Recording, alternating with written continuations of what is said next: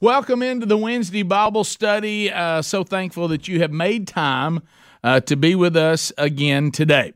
We are walking through the book of Genesis, and we're walking through it word for word, line by line, chapter by chapter. Today we will finish chapter 24. It is the longest narrative in the book of Genesis, and we ended last week at Genesis 24, verse 28. So we'll pick up in verse 29. If you want to go there, go ahead and turn there. We welcome you here. It is a Bible study that was, in the beginning, it was a men's Bible study. It still is as far as the men physically in the room. This started at my local church, and it is, 8 years later, we're still here. About 7 years ago, we started putting our Bible study in archives where you could listen. And then I guess about 5 years ago, we started doing it here live on the Rick and Bubba YouTube channel, giving you a live option to watch it if you want to.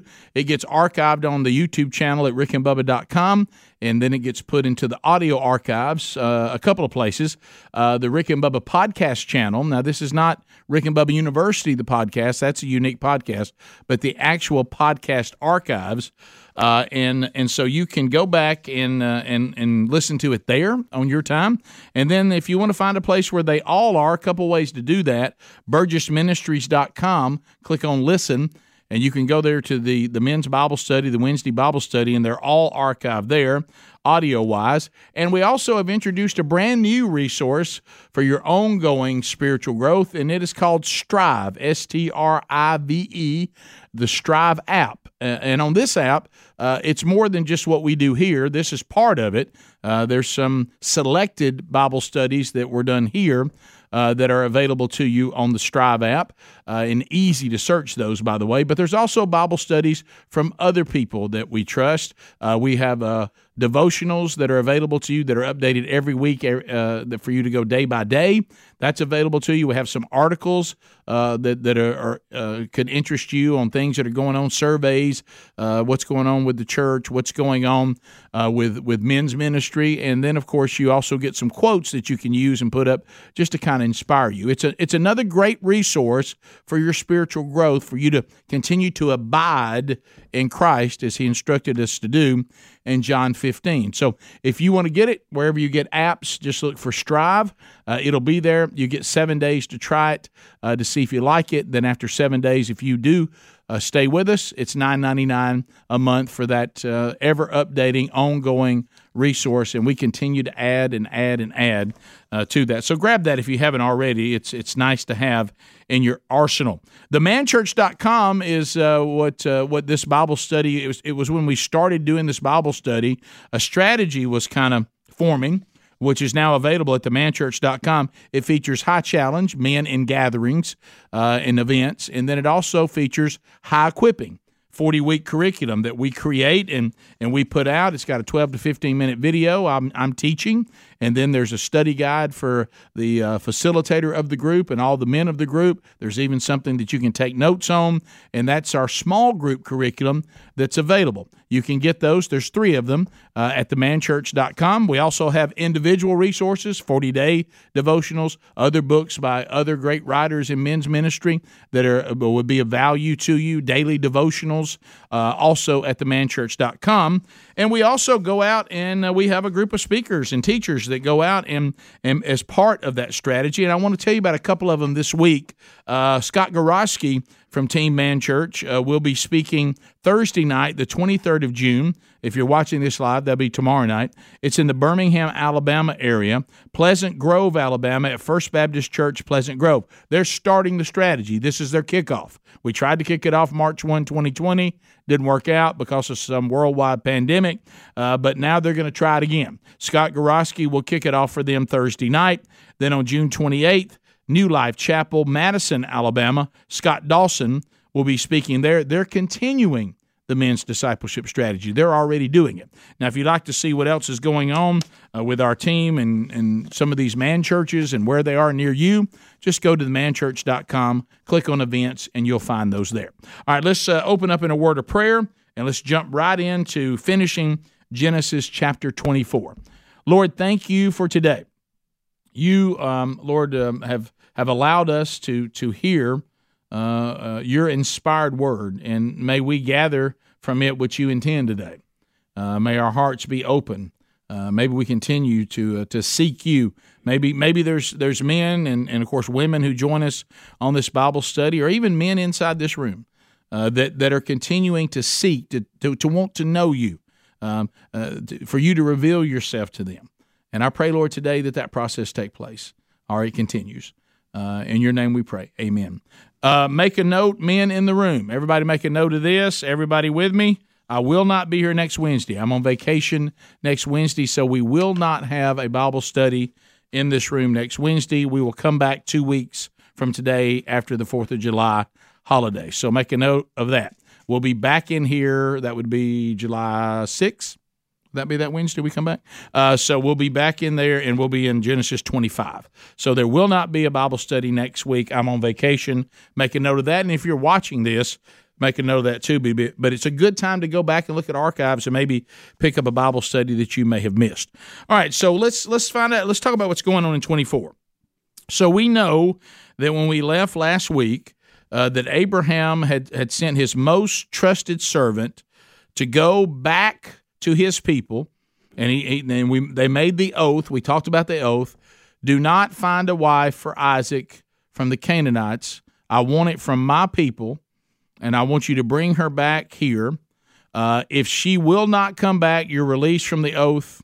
Or if her family says that no, we will not agree to the marriage, then you're released from the oath. Or the other thing that fulfills the oath is you bring her back. So those are the scenarios that this servant is no longer held to the oath that he made to Abraham and ultimately to the one and only living God. So he's gone there, and he has found Rebekah. She has passed the test, and when we left, she has been given gifts from the servant, and we'll talk about what those really that those represent. Then she's gone back to her family. She's offered lodging and food to the servant. She's taken care of his camels. And now we find ourselves in verse 29. Let's look at 28 first. The young woman ran, told her mother's household. Now, this just shows, in the Jewish faith, the matriarch is a really big deal. As a matter of fact, if you remember, you were determined to be Jewish or not based on whether your mother was. A little different. I mean, there was certainly a respect for the father in the household, but in the Jewish faith, the mother is very influential. So notice that it says that the young woman ran and told her mother's household about these things. Now, let's pick that up now in 29. Rebekah had a brother whose name was Laban, and Laban ran out toward the man, this is the servant, to the spring where this took place, because she's run back home to tell him about the servant. The servant's still back at the spring where she gave him drink and watered the camels. Verse 30, as soon as he saw the ring and the bracelets on his sister's arms and heard the words of Rebekah his sister, thus the man spoke to me, she said. He went to the man, and behold, he was standing by the camels at the spring. So let's look at verse 29 and 30 right now, because this is Rebekah telling her mom and also telling her brother about this man and the gifts that she was given. And Laban picks up pretty quick. He sees these gifts, and guess what he thinks about? Hey, these people are wealthy. And he starts going to find this servant who gave these gifts, because he's in. He says, this is signifying wealth. And I want to go talk to this guy and start this process of trying to figure out exactly what's going on. So now look at verses 31 through 33. He said, come in, O blessed of the Lord. Why do you stand outside? For I prepared the house and a place for the camels. So the man came to the house, unharnessed the camels, gave straw and fodder to the camels, and there was water to wash his feet and the feet of the men who were with him. So he does have a crew with him. Then food was set before him to eat, but he said, this is important, we're going to land here a minute, but the servant said, I will not eat until I've said what I have to say. And then Laban says, well, then speak on. So So what are we looking at here? We know that Laban is now anxious because he's thinking, if we can close this deal, some of these gifts I see on my sister's arms and around her neck, we all going to get some of this. Okay? So I got to close this deal. But don't forget, Laban does start off respectful by acknowledging what? You, O blessed one, by Yahweh, the Lord of Lords. I'm acknowledging that you've come representing the God that we serve, and I acknowledge that you've been blessed by Him. That's where the blessing comes from. But he also begins to take care of all the servant's needs, inviting him to lodge. He's offering him food. And now, why this is important about this line, I will not eat until I say what I got to say. Now, that's important for you to realize. In this culture, if I lay food before you and you tell me you won't eat it, that's really rude, and it's considered bad form. Okay, but the servant is saying, look, I can't be pampered until I've done what I was sent here to do, and we better write that down. Because I think where it gets problematic for a lot of us, men and women who may be watching this, is too many times we want to be pampered before we've ever completed what God told us to do. You know, we spend a lot of times eating, laying around, lazying, pampering ourselves, and we've had a call in our lives that we almost have the opposite of what a true servant does. What we say is, I'll get to that after I've done everything I really want to do. I'm hungry, so I'll get to that after I eat. I'm tired, I'll get to that after I rest. I haven't quite gotten myself in that position. You know, how many times have you put something off that God's called you to, and you said, now when I get this just like I like it, then I'll do it. When I'm in a place of comfort, then I'll do it. I'll do it after I've done this. Well, I certainly won't do it during this time because there's things I like to do that pleasure me.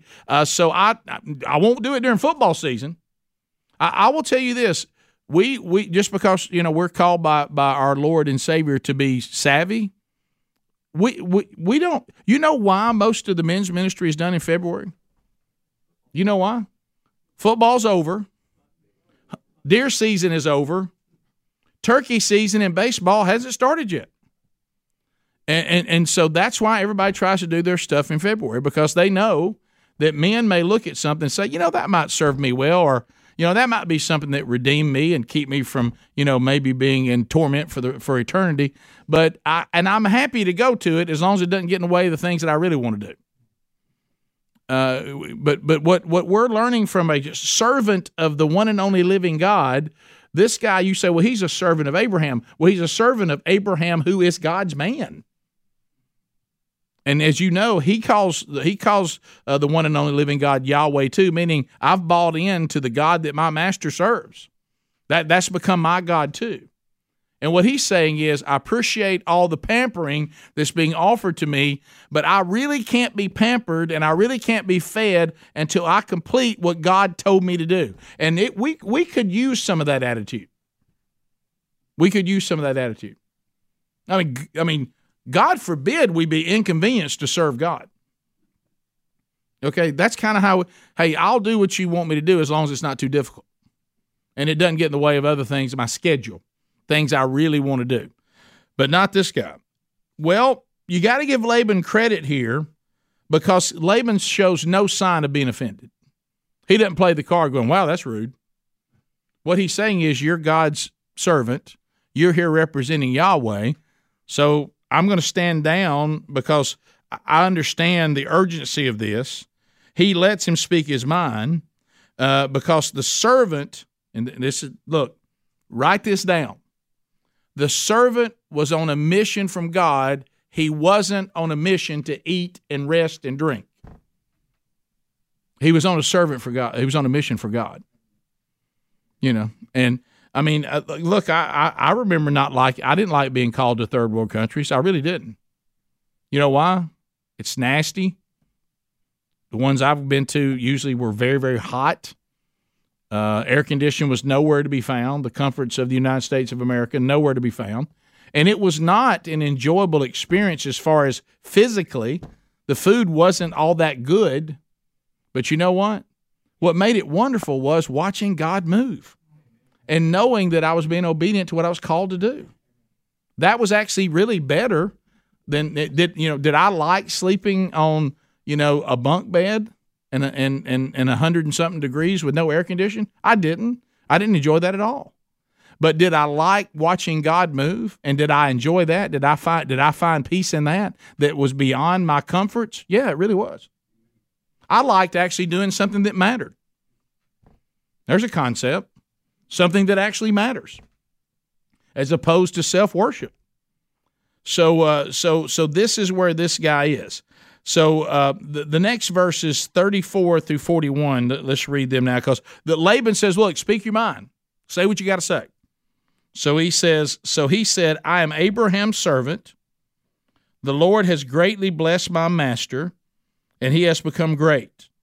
He has given him flocks and herds, silver, gold, male servants, female servants, camels, donkeys.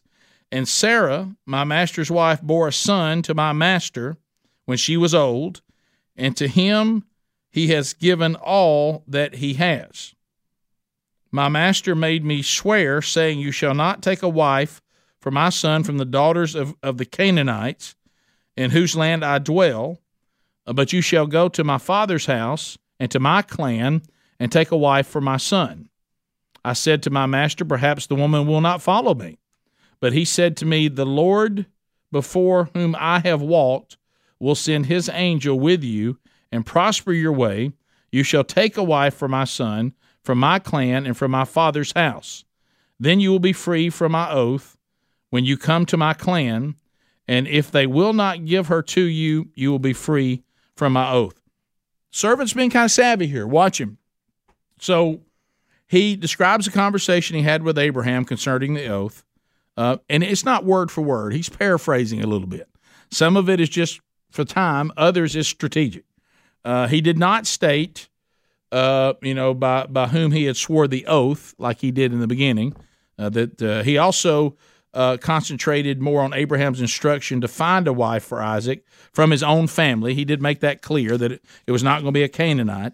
He does note his concern about this strategy, meaning that he did say to Abraham that I don't. What if she won't go with me? What if that doesn't work out? He does omit Abraham telling him that he will release him from the oath if she won't come with him. He leaves that out. Why do you think that is? Don't even put that on the table. If any of you have ever negotiated before, don't say ever. You don't ever say if you're negotiating something. Now you may not want to do this. You're talking. You don't want that out on the table. You don't want them to hear, "Hey, you won't be in trouble then if my daughter just refuses to go with you." So really, that could be an out, right? She didn't have to go, and you're not in trouble. So he didn't put that out there. He is saying that he will be released from the oath, and so he doesn't want Laban to think that maybe this could be an out for them to get a few good gifts, but really not his sister not have to go with this guy. So he also wants Laban to understand that he's not suggesting to. He does say he wants me to bring her back to where he is, because Laban's probably thinking there may be a way for my sister to marry this guy, but he'll come here and bring all that wealth that they've got to where we are. So the servant's also smart, saying that option is not on the table.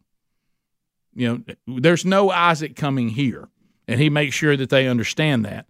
And then look at in 40 and 41, he says there's really only two ways that I can be released from this oath. I got to find the wife and bring her back, or if you, her family, refuse to do it. That's the only two ways. So what he wants Laban to know, there's no scenario that she won't go with me and Isaac comes here. That scenario does not exist, because he knows that's probably what Laban would pick, because this is going to be sacrificial for them, for this daughter and this sister to leave and go. So let's look at 42 through 48. I came today to the spring and said, O Lord, the God of my master Abraham, if now you are prospering the way that I go, behold, I'm standing by the spring of the water. Let the virgin who comes out draw water, to whom I shall say, please give me a drink, a little water from your jar to drink, and who will say to me, drink, and I will draw for your camels also. Let her be the woman whom the Lord has appointed for my master's son. Behold, I had finished speaking in my heart. Behold, Rebekah came out with her water jar on her shoulder. She went down to the spring, drew water. I said to her, please let me drink. She quickly let down her jar from her shoulder and said, drink, and I will give your camels drink also. So I drank, and she gave the camels drink also. Then I said to her, whose daughter are you? She said that she is the daughter of Bethuel, Nahor's son, whom Milcah bore to him. So I put the ring on her nose and the bracelets on her arms. Then I bowed my head and worshipped the Lord and blessed the Lord, God of my master Abraham, who had led me by the right way to take your daughter, to take the daughter of my master's kinsman for his son. Pretty good. He's recapping and summarizing. Here's how it went down. Here's how I met your daughter. Here's how it worked. Now, he does leave out that is, he traveled all the way from Canaan. He leaves that part out. His prayer, he paraphrases a little bit. He's letting them know basically what he prayed, and he also takes Rebekah. If you remember back when we talked last week, Rebekah, her wanting to give him something to drink and her wanting to feed the camels, that was separated. When he's recapping, he said, she gave me something to drink, and then she said she would take care of my camels too. So he's giving them the nutshell, and he you know what he's trying to show them? He's trying to show them that everything I prayed about for that God would show me who my master's son should marry, everything I prayed about, your daughter did. It worked just like I prayed that God would show me that this is her. So he's wanting this family to realize that if they don't let Rebekah go back to Isaac, they're really rejecting God. And I think that's something that we got to understand. I think too many times we're going out trying to reach people for the kingdom of God, and when we start talking about the life that we've been called to, too many times it's presented as if this is something we came up with, or this is something that we have chosen, or that we're representing ourselves in the way that we think you should live life and the way we think things should be done. And that's a mistake. What we're supposed to be saying is, look, this is God's standard. This is the God I represent. This is the God that saved me. And this is what he said about fill in the blank. And this is what he said about this and he said about that. That's why I do what I do. And that's why I'm here to propose to you that the Lord God Almighty would require the same thing of you. I serve a gracious God. He redeemed me. He would redeem you. I love the Lord God Almighty because he first loved me. He's the one that went and provided the redemption for me. I couldn't provide it for myself. Why do you do the things you do? Because of the power of God. I honestly couldn't do it. And what he's saying is God has confirmed everything, and then he says to them, he says the order also, he kind of got the order out of whack a little bit. He's saying that he gave the gifts to her before he even knew what her name was. But really, he did ask her name, then give her the gifts. But he's basically saying, here's what happened. And what I'm doing now is letting you know that I'm now officially opening up the negotiation for this woman to be my master's son's wife. The negotiation is on. I'm telling you why I'm here. I'm telling you why I think it's her. And now let's start the process of what we're going to do here. He also didn't talk about that he asked for lodging because he already has the lodging. There's no need to talk about that. Laban's been very hospitable to him. And his original prayer was of thanksgiving for Yahweh's kindness to Abraham and Yahweh leading him to the master's relatives. And he did not repeat this, but he did state that he praised God for guiding him to find a bride for Isaac. Remember who guided him there? God did. So this sums up the purpose for the trip, and it's also an indirect proposal for a marriage agreement made between Abraham and Laban for Rebekah to marry Isaac. So what he's done is he said, I'm telling you, this is what God has said.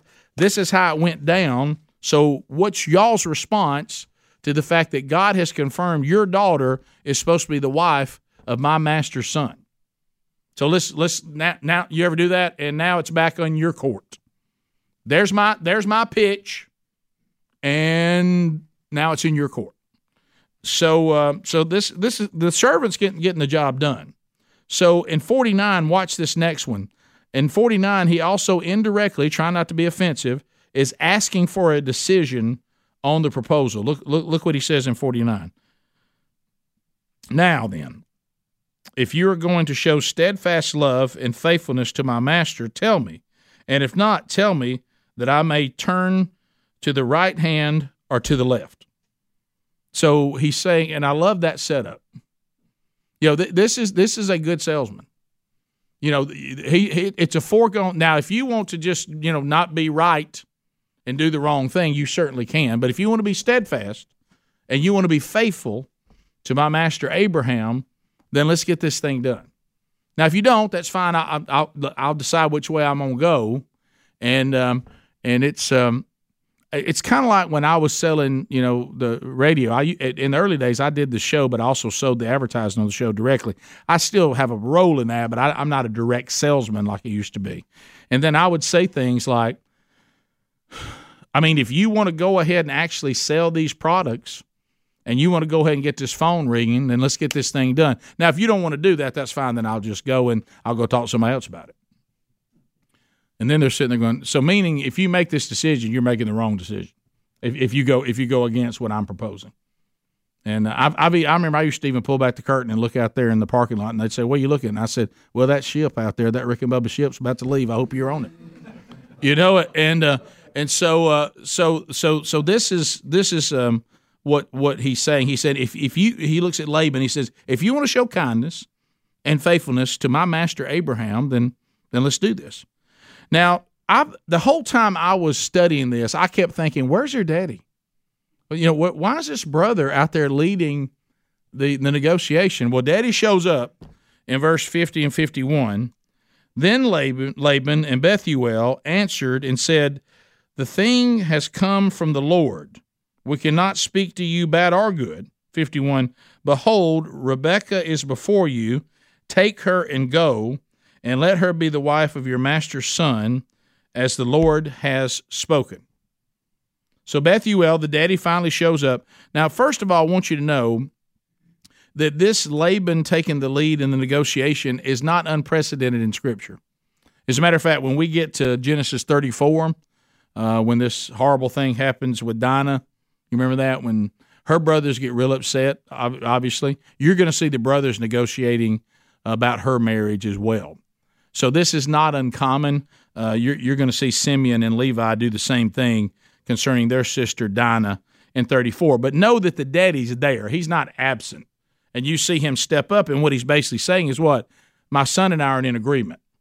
He speaks for our family. I don't disagree with what's going on here.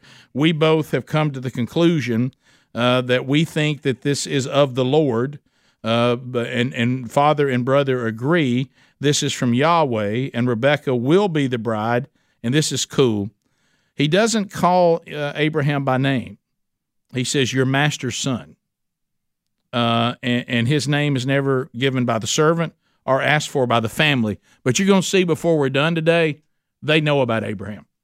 Well, think about it. They're his kinsmen. You think they don't know what God's doing through Abraham? This is probably going throughout all of Abraham's people, what Abraham is doing, and you'll see that here in a minute. So now let's look at 52 to the first part of 54. When Abraham's servant heard their words, he bowed himself to the earth before the Lord. So the minute that he hears that they're going to agree to what God wants done, he praises him. Do we do that? Do you ever pray about something? Do you ever get on your face about something and you're petitioning the Lord and the Lord answers your prayer? Immediately we should stop and praise him. That's exactly what he's showing us. The minute that God confirms what he laid out, he bows his head and he worships the Lord. He is worthy of worship. How many times has he come through for us and we just got excited and moved on? And you think about, the example that Christ gave us about the lepers. He heals these lepers and they all leave and only one of them comes back and says, thank you. We should thank God every day for the grace and mercy that he has afforded all of us, because none of us are worthy to stand in his presence without his grace and mercy. But also these other things that he continues to do above and beyond. And they go with no thank you. But not the servant. His first reaction is to worship Yahweh. 53, and the servant brought out jewelry of silver and of gold and garments and gave them to Rebekah. He also gave her brother. Laban's finally got it done, didn't he? He's fired up. And also to her mother, costly ornaments. And he said, and he and the men who were with him ate and drank, and they spent the night there. So, celebration, worship of the Lord. I got more gifts I'm handing out to the family. So the gifts of engagement to Rebekah, and then these gifts to the family. Later in the law of Moses, I don't know whether this got out of hand or what, but we'll see this later in the law of Moses.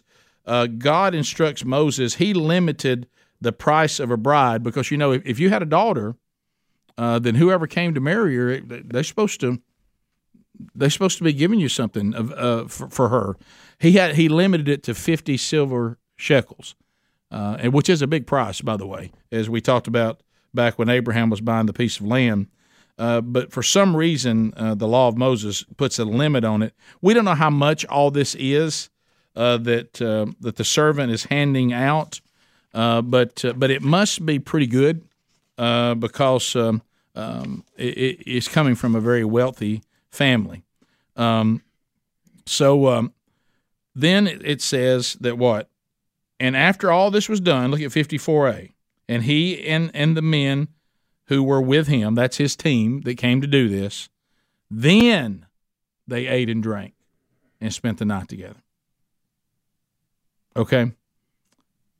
Only after the job was complete did the servant, representing us, eat and relax.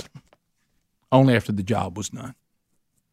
And I'm that's kind of, I've always kind of had that in my DNA. Probably comes from my mother and father, and especially my father, is the work ethic. I've never been comfortable relaxing if the task is not complete.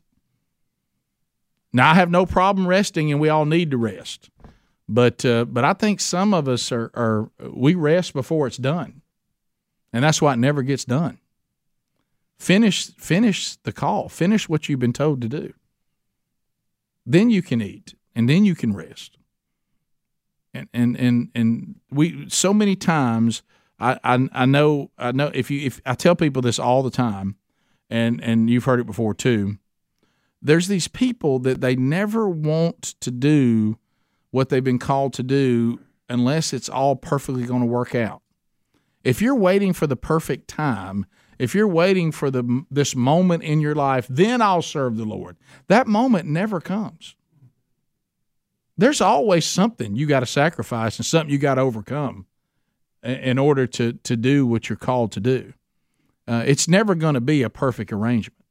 Sometimes you just need to be obedient. I was talking with a friend of mine, part of our team at themanchurch.com, and we were talking, and I think it really is this. I don't want to oversimplify our lives once we've been reconciled to God, but I think it really is this. I mean, it's a lot to do, a lot of work to do. Really, just be obedient. I mean, people sit around and it's like they get obsessed with this predestiny versus free will and pre-trib, mid-trib, post-trib, rapture. And I'm like, why are we in these conversations? Shouldn't we be doing what he called us to do? I've got so many things that God has called us to do and has told us to do that are so crystal clear that I wouldn't have time to sit around and talk about pre-trib, mid-trib, post-trib. I ain't got time for that. I'm so busy doing what God said to do, I don't find time to sit around. Maybe if you got time to sit around and kick that stuff around, maybe you're lazy. Maybe you're not. You hadn't spent much time on being obedient. Think about all the things. Think about just if you said, I'm going to immerse myself into my role as a husband, my role as a father, my role in the bride, the local church, which by the way is our Rebecca, the local church. I'm going to be immersed in that. I'm going to look at Scripture and look at what God's clearly commanded me to do. How do you have time to sit around and have these kind of discussions? I mean, can you imagine me standing before the Lord and the Lord saying, What happened with all the things that I called you to clearly? Why did you never get to those? Well, I was having lunch with some predestiny people, and I was trying to make an argument for free will. So are both of y'all redeemed? Oh, yeah, there's no question about that. And you spent time talking about that? You know what I think the Lord would say to me? It sounds like you're trying to win an argument, not win souls. Right? Is that what, do I wake up every day to win arguments or to win souls? And there's hey, we got a lot to do. I mean, our Lord and Savior is sitting there looking, and I just wonder if this dynamic has ever changed. When he's looking at the first followers of Jesus, and what does he say? The harvest is plentiful, but the workers are few. Maybe it'll always be that way, but I want to be in the few. I want to be in the few. It took me a long time to not, and it was, I don't think you ever truly reach redemption if that's all you're trying to do is not to go to hell. I don't think you ever really do it. I didn't. That used to be my goal. But when I started looking at this like, I'm thankful for my redemption so much to the point that I'm going for a well done. And I'm not trying to earn my salvation. I'm not trying to earn my redemption because I can't. But I am trying to be obedient as a response to my redemption. I do want to have an impact for the kingdom. I do want God to use me. I'm not satisfied with sitting in the stands and talking about how everybody else how it ought to be done. I want to be out there doing it and making some mistakes along the way, but at least I'm making them going 100%. At least I'm responding and going for a well done, good and faithful servant. How can anybody just want to do the bare minimum? I don't even understand that. What a terrible attitude that is. And that's not really being enamored with God, is it? I think the response to when you finally know Him, you can't help but be part of it. There's not another choice if you really know Him. All right, so now we get into Rebekah's departure, starting in verse 54b. When they arose in the morning, he said, "Send me away to my master." 55. Her brother and her mother said, "Let the young woman remain with us a while, at least 10 days. After that, she may go."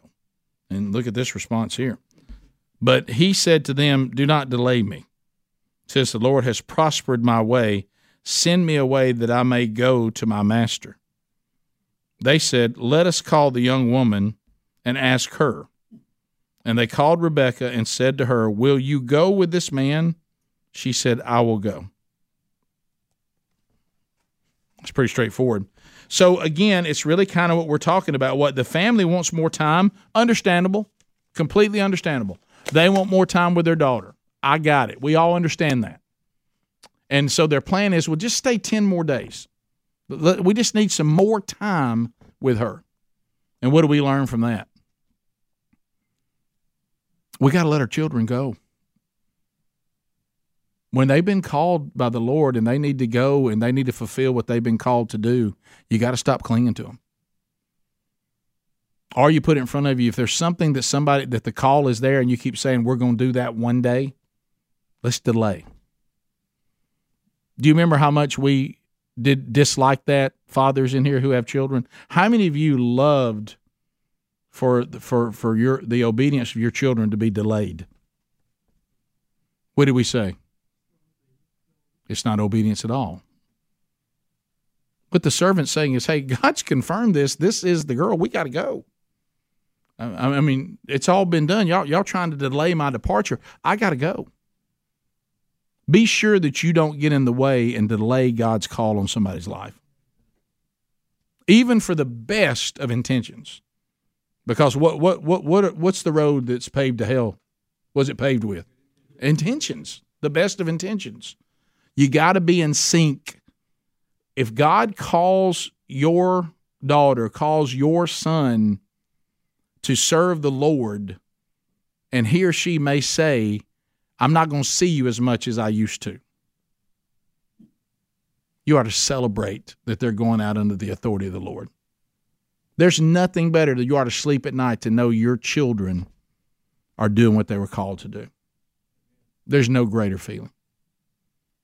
And so I like when he says, look, I got to go, but you got to love this. Confirming that Rebekah is the one, they reach a stalemate in their negotiations, and what do they both agree? Both parties say, let's let Rebekah decide. And she proves she's the one. What does she say? I'm going. I will go. It was brief, and I know a little shocking from our wives here. Decisive.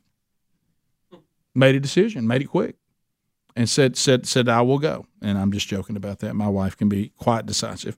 So she goes 59 through 61.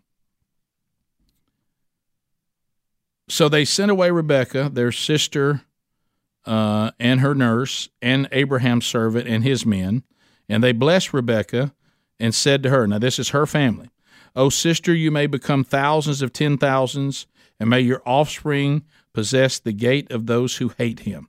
Now that sounds real familiar, and we'll talk about that. Then Rebekah and her young women arose and rode on camels, and they followed the man.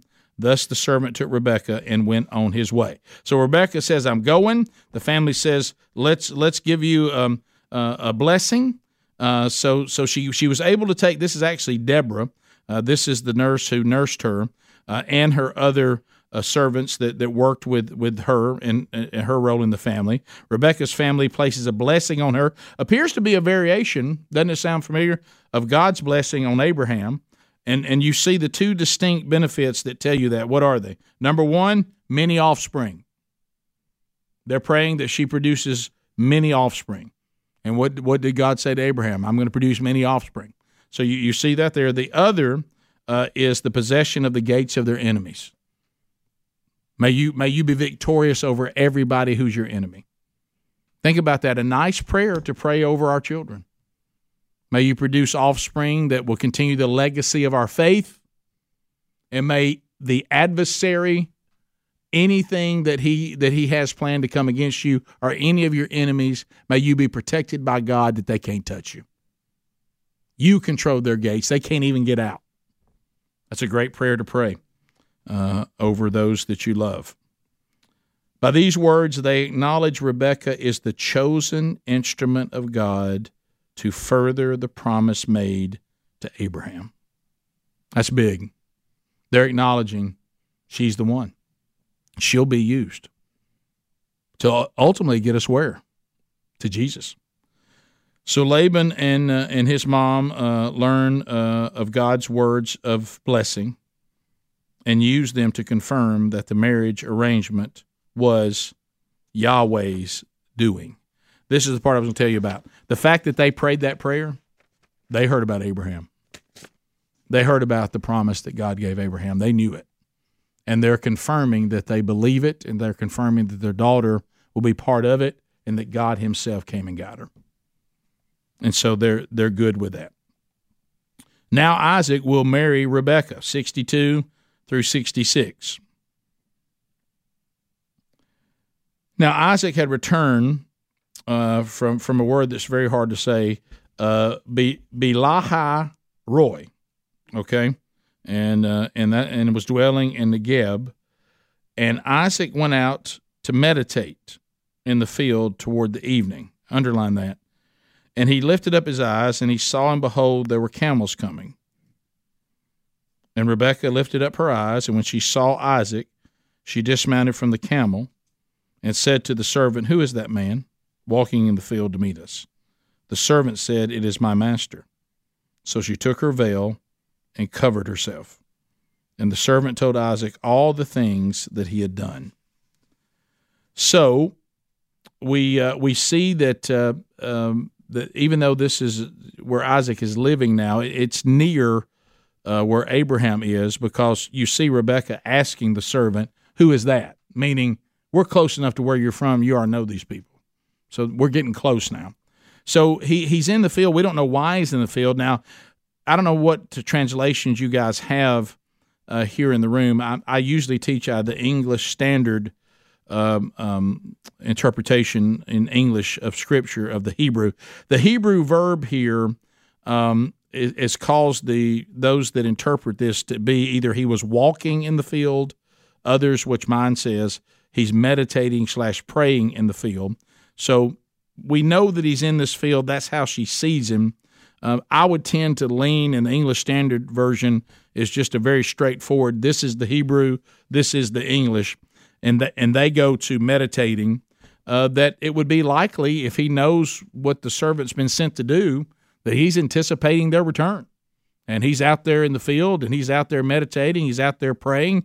Even if you go with mine just says he's walking, I would say he's not just walking around for exercise. He's probably out there praying and meditating and looking for this day that has now arrived. So do we do that? I mean, whatever God has promised you, are you meditating on this? Are you praying on this? Are you out moving around? And when you're going through your day, even if you're out there working, are you constantly thinking about the promises of God? And are you anticipating the day that He will call His church to Himself? Or the day that your body will stop working and you'll stand to the presence of the Lord? Do you spend your time meditating on those promises? Anticipating seeing that on the horizon?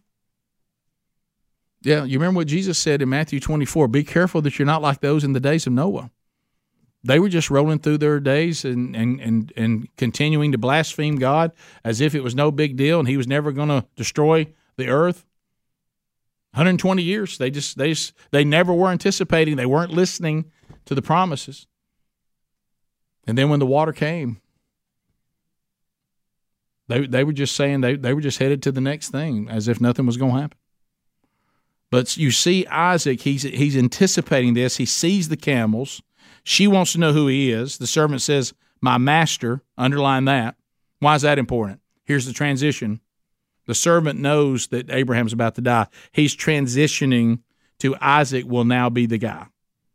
He now refers to Isaac as his master. He's been saying my master's son, but now when here comes the wife, and he knows this is going to complete what Abraham sent him to do, he knows Abraham's about to go to receive his reward. And he has now shifted from calling Abraham his master, and he's calling Isaac his master. He now is the sole heir, and Rebekah covers her face when he says, hey, that's your fiance. That's what we would say. That's your fiance. So she covers her face because that until she marries him in this culture, when she says, oh, that's my future husband, but he's not my husband yet, cover her face out of modesty. She covers her face to go meet her fiance, and that was what should have been done. That was proper for the women to do in the presence of their future husband. So the servant tells him all that he has done. He goes up to Isaac and says, you ain't gonna believe what all's happened. I mean, you ain't gonna believe what I've been through. God sent me, and this is what He said. She did everything that I told the Lord to show me. I brought your wife back to you. This is her. This is from the Lord. And so he's treating him by telling him all he had done. Isn't that interesting? He didn't go tell Abraham all he's done. He tells Isaac. And what he's doing is he's saying Isaac is now being supplanted. I'm placing Isaac here in Scripture in the proper place. He now replaces Abraham as the messianic promise bearer. He bears the promise now. Abraham's done his job, dads. And we talked about that last week. I'm going to ask you a hard question, okay? if you, first of all, if you have adult children in the room, and we're all getting older, most of us in here do, a couple of young guys, but most of us are old. Let's just call it, okay? So most of our children, if we have them, are adults now, if not all of them. And what I want to ask the question is, are your children in a position that you can die and your faith will be fine? They now bear the image of our Savior. Or if you died right now, someone you couldn't be trusted with that. Let's get on it. Some of it you can't control. But even if they reject it, be sure you can stand before the Lord and say, I did my job. I'm sorry they didn't receive it, but I did my job. Not stand there going, I wish I had more time. I was going to get around to that. So Abraham has done his job. And so it's time for him to go home. And we'll get that when we come back from vacation. So let's now look at 67. 67. Then Isaac brought her into the tent of Sarah his mother and took Rebekah, and she became his wife. Now this is really cool what happens next, and I didn't know this the many times as I've read this. For the first time in Scripture, you're going to read the words that a husband loved his wife. Before this, it's all been kind of rigid. It's God putting things together. I'm not saying they didn't love each other. Don't misunderstand me. But the first time we see in Scripture, because remember when the Apostle Paul shows up in the New Covenant and he starts talking about elevating women to a place that men should love them like Christ loved the church and that we should give ourselves up for our wives, that was completely unheard of. What Paul is preaching about how husbands should treat wives was counterculture. Nobody had ever heard this concept before because men pretty much did with their wives whatever they wanted. And if they didn't like them, they'd go get another girl. And if all this was going, and Paul comes in and says, no, this is radical. This is your number one earthly priority, and you should serve your wife. And the kind of leadership that Jesus showed us is that he gave up himself for those that he was placed in headship over. Thus, a husband should give up himself, and the true leadership role is like your Savior. You serve your wife like Christ served the church. You bathe her in the Word of God. You present her as blameless. Peter comes up and says, any man who mistreats his wife, any man who's harsh with his wife, God doesn't hear his prayers. These were concepts that were unheard of, but this is the first time we see something like this in the Old Testament. We don't see this much, and it's the first time we ever see it. And she became his wife, and he loved her. That's the first time we see that in Scripture. So Isaac was comforted after his mother's death. Just as Isaac and his father Abraham, Rebekah now, as Abraham moves in there and he takes the place of his father, this is cool right here. Rebekah takes the place of Sarah. Now Rebekah moves into her role in the messianic movement toward Jesus, the offspring. So now Isaac and Rebekah replace Abraham and Sarah.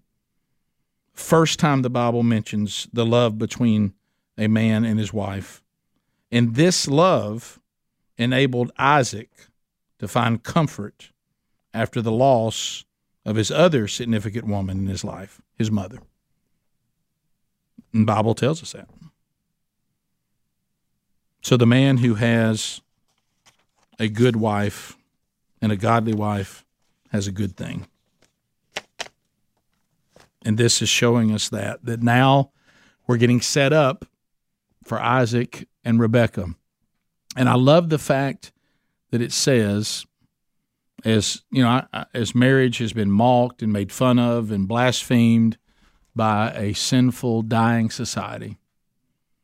Those of us who I had this conversation just yesterday involving a daughter and a potential husband. And like a lot of people, they had made mistakes and they have not completely, they're not married, but they're trying to live in a way that is husband and wife, but is not the way God designed it.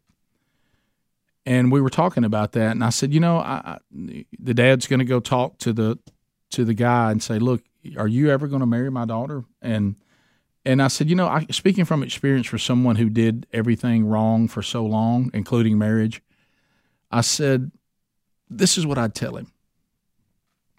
Because I said, do they desire to be in God's church? And he said, they are visiting and all that. I said, well, if the desire is for them to be right with God, I said, there's nothing more wonderful to take these gifts of intimacy between a husband and a wife and to take that and place that under the authority of God and to be in the marriage bed holding your wife and God approve of it. And for him to say, now this is what I designed. I reconcile you. I forgive you. I make you pure. I put you together under my authority. And now, under my authority, you can truly comfort each other. And I know that every man in this room that has a marriage that's under the authority of God, there's really not anybody on this planet that can comfort us quite like our wives. They're a treasure from God. And what we've allowed to happen is for this whole relationship to be made fun of, to be presented as undesirable. And you got all these hounds out there chasing women thinking that they're the ones that are living the life. And if they were honest, they sit alone in their homes a lot after all their conquest. And as soon as those conquests are over and that time of physical pleasure is over, they're searching for something because it's left them empty. And the thing they're searching for is a wife under the authority of God, and for man and woman to be living as one spiritually and in the flesh, but it's under the authority of God. And he blesses it. And he says, comfort each other. I love this so much that the writer of Hebrews, inspired by me, said, let this marriage be held, all marriage be held in a place of honor by everyone, and may the marriage bed never be defiled. And I love it so much that from the very beginning, this is what I designed. There's been all kinds of corruption of my design, but this is what I designed, and may no one come against it. No one come against this.